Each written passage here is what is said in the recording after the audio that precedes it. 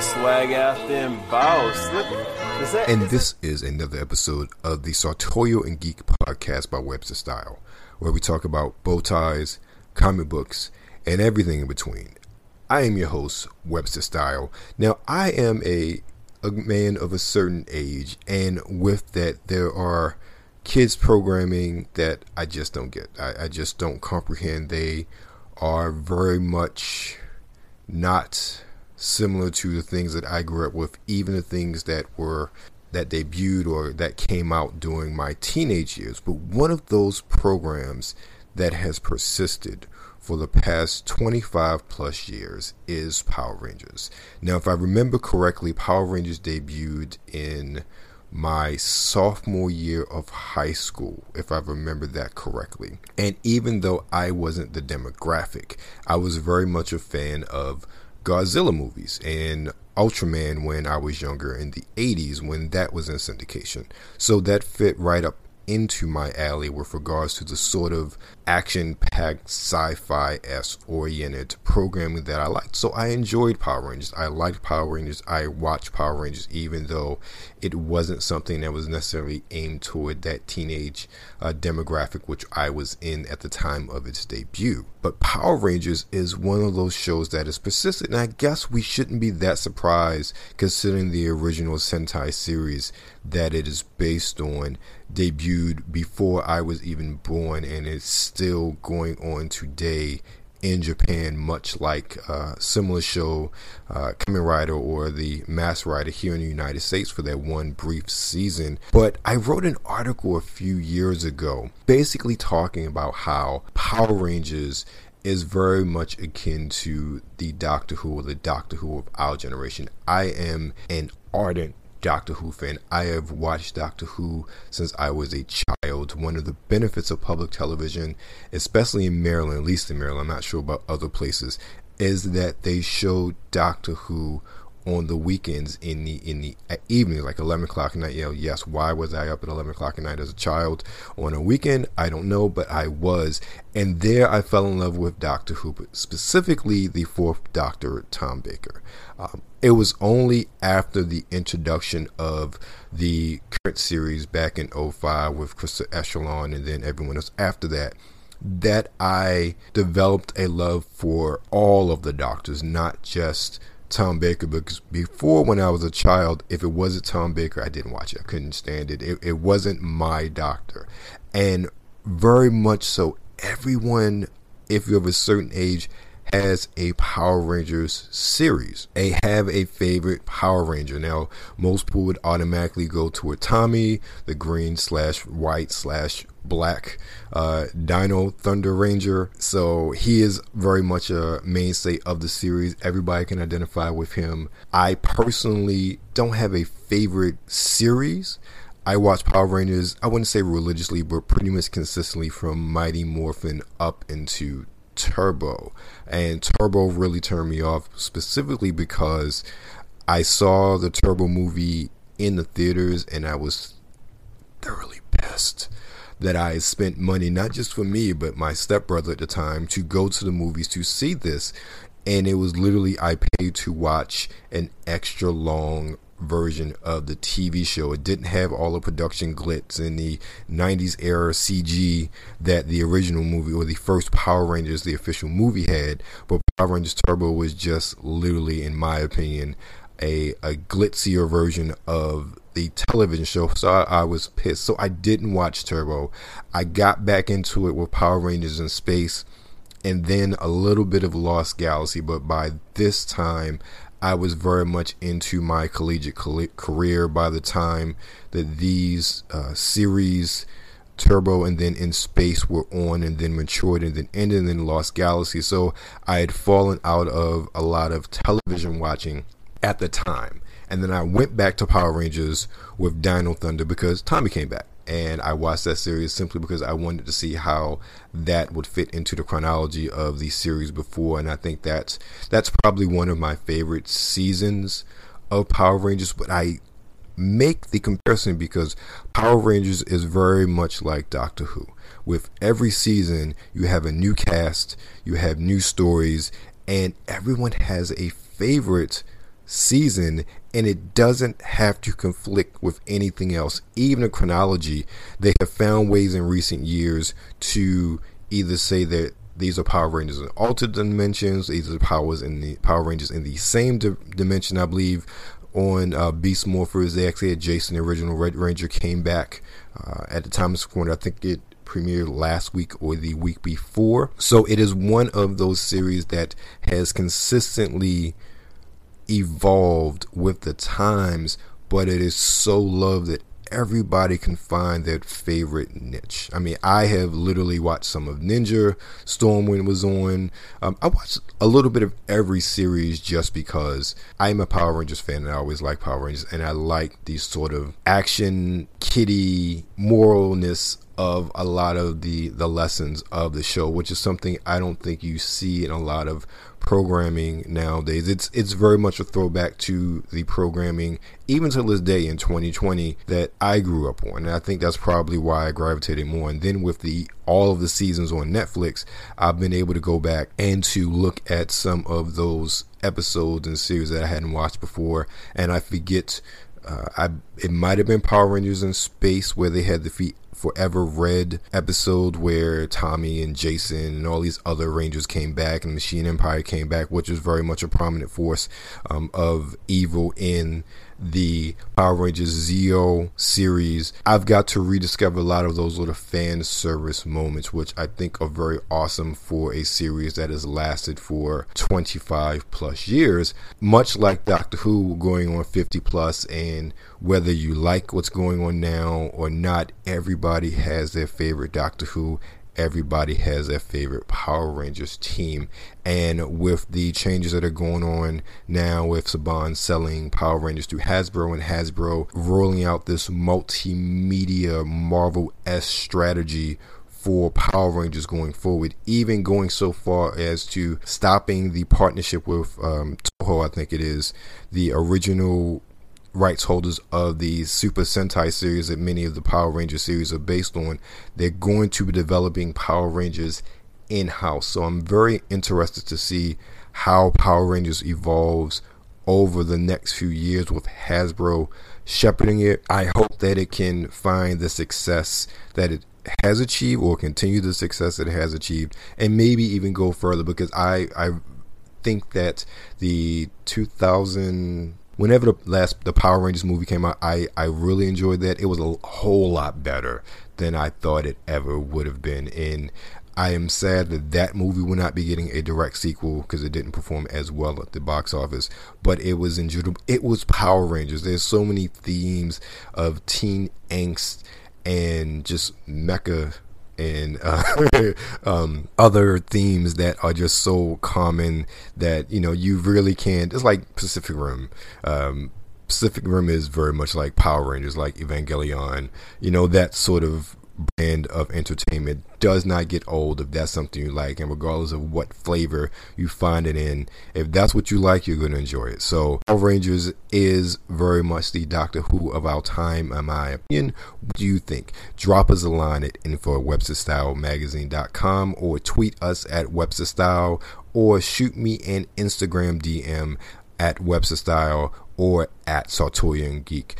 What do you think about Power Rangers? Let me know. We're going to take a break and come back right afterwards.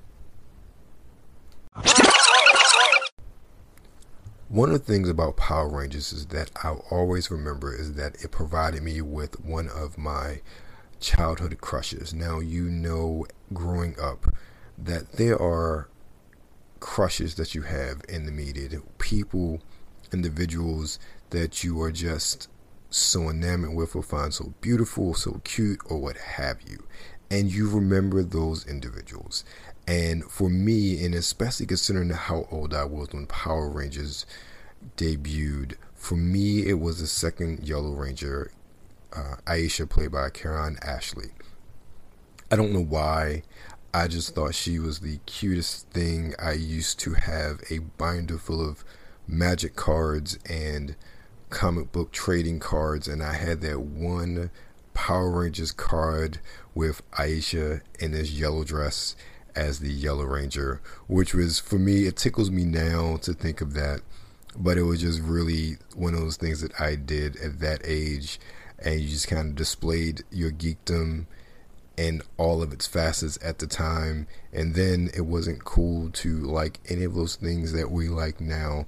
But Power Rangers also, outside of providing, a generation of entertainment to kids of all ages, also gave me one of my first and really last crushes of childhood.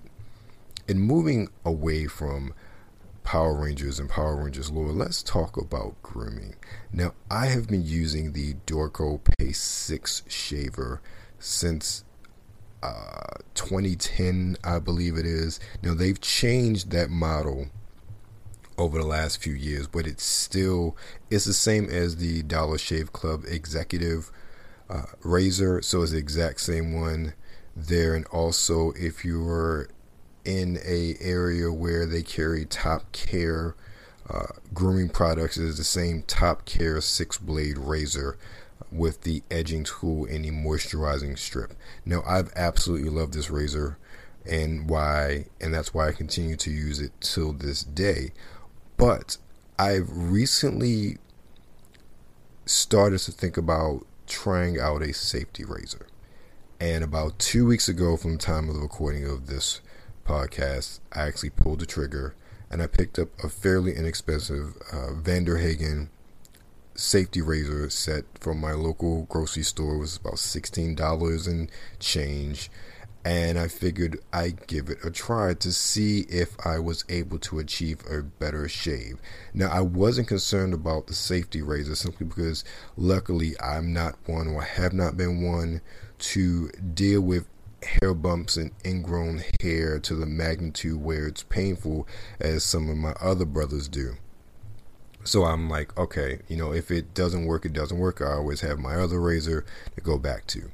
Well, it was a really shocking experience because you are not ready for the weight of a safety razor when you've been using disposable razors or razor with disposable heads for years. It is a shocking difference once you pick it up and once you put it on your skin. It's almost like you have to relearn how to actually shave. And that first time, well, I exaggerated that it was a bloodbath to speak, but I cut myself a whole lot more than I ever would have with the traditional razor I was using. However, after subsequent shaving sessions, and really it only took one session to get used to the weight, I got used to the weight. So now it's very similar to shaving with my pre-existing razor. But also, one of the things I noticed, I feel like the shave is a lot closer and my skin is a lot smoother as a result of using the safety razor. I can't speak right now. So I really enjoyed it. It's one of those things too that I constantly have to remember. I cannot press too hard like I'm used to. Even though I'm used to the weight, you still, with this regular razor, that multi-bladed razor, you're used to kind of pressing hard. You're used to, doing those multiple swipes that you shouldn't be doing, and not being afraid of, cutting your jugular, or, having, a hard move in your bathroom like you would with a safety razor. You're not going to press too hard and dig into your skin. You just simply, apply, let the weight do its work and glide across your skin. And I have found it to be a very enjoyable shave experience. Also, I feel like it's a bit quicker as well. And mind you, I'm not doing a full facial shave, just more of a shape up around my beard and neck area. So for me, shaving doesn't take that long as it is. However, I feel like I at least cut a few minutes off of my shave because I don't have to go back over certain areas. The only difficulty I have with the safety razor is shaving and shaping up around my mustache. That is one of those areas that, because of its design and its weight, and also I tend to, especially in the corners of my mouth, tend to be very delicate there. So I'm very mindful of not to cut and nick myself. So I am not giving it or able to angle it in ways that I need to, just for fear of cutting myself when it comes to my mustache area.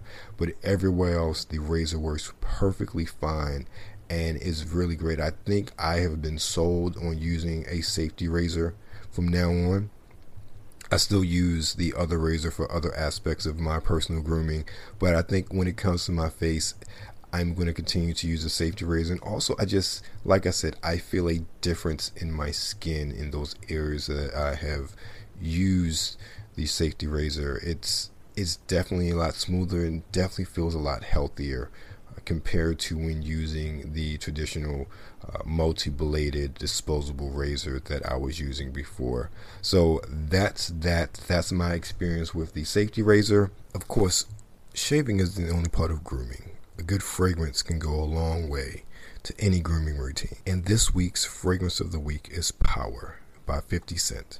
Now, this is a fragrance that I haven't actually smelled yet, but it's one that I just purchased, and I'm looking forward to getting my nose on it to give a full review. With Power, you're going to find notes at the top of lemon leaf, black pepper, and Artemis, mid notes of darkwood, coriander, and nutmeg, and then base notes of patchouli, musk, and oak wood. Just by the description, it sounds like a perfect fragrance for the fall and the winter, even if the duration isn't as long as some may want it to be, which is what I understand from some of the reviews I've watched. But it sounds like a really good, inexpensive fragrance. Now, I actually picked up a 30 ml bottle off of eBay for a little over $6. So 30 ml, 1 milliliter. So again, it's cheap, inexpensive, and I didn't really break the bank to try something out. But you could find comparable bottles, even a little bit larger, online new for $13 to $20 depending. So it may be a real serviceable fragrance for the fall and winter. I will let you guys know next podcast what my thoughts of Power are. And this has been another episode of Sartorial and Geek Podcast by Webster Style, where we talk about comic books, bow ties, and everything in between. I've been your host, Webster Style. Feel free to find us on the web at websterstyle.com. Email us info@websterstyle.com. websterstylemagazine.com. Find us on Twitter at Webster Style, or find us on Instagram at Webster Style or at Sartorial and Geek. Thank you again for your time. Be safe and stay blessed. One girl should fit it all in them jeans, so take it up and let me see what's under them seams. Hey, let me see. Ain't mopping on the middle of my lawn. Ain't mopping on the middle of my lawn. 'Cause no one man should have all that styling. Take it off, clothes on the floor piling. No one girl should fit it all in them jeans, so take it up and let me see what's under them seams. Oh, you wanted to? Oh, I completely read that wrong.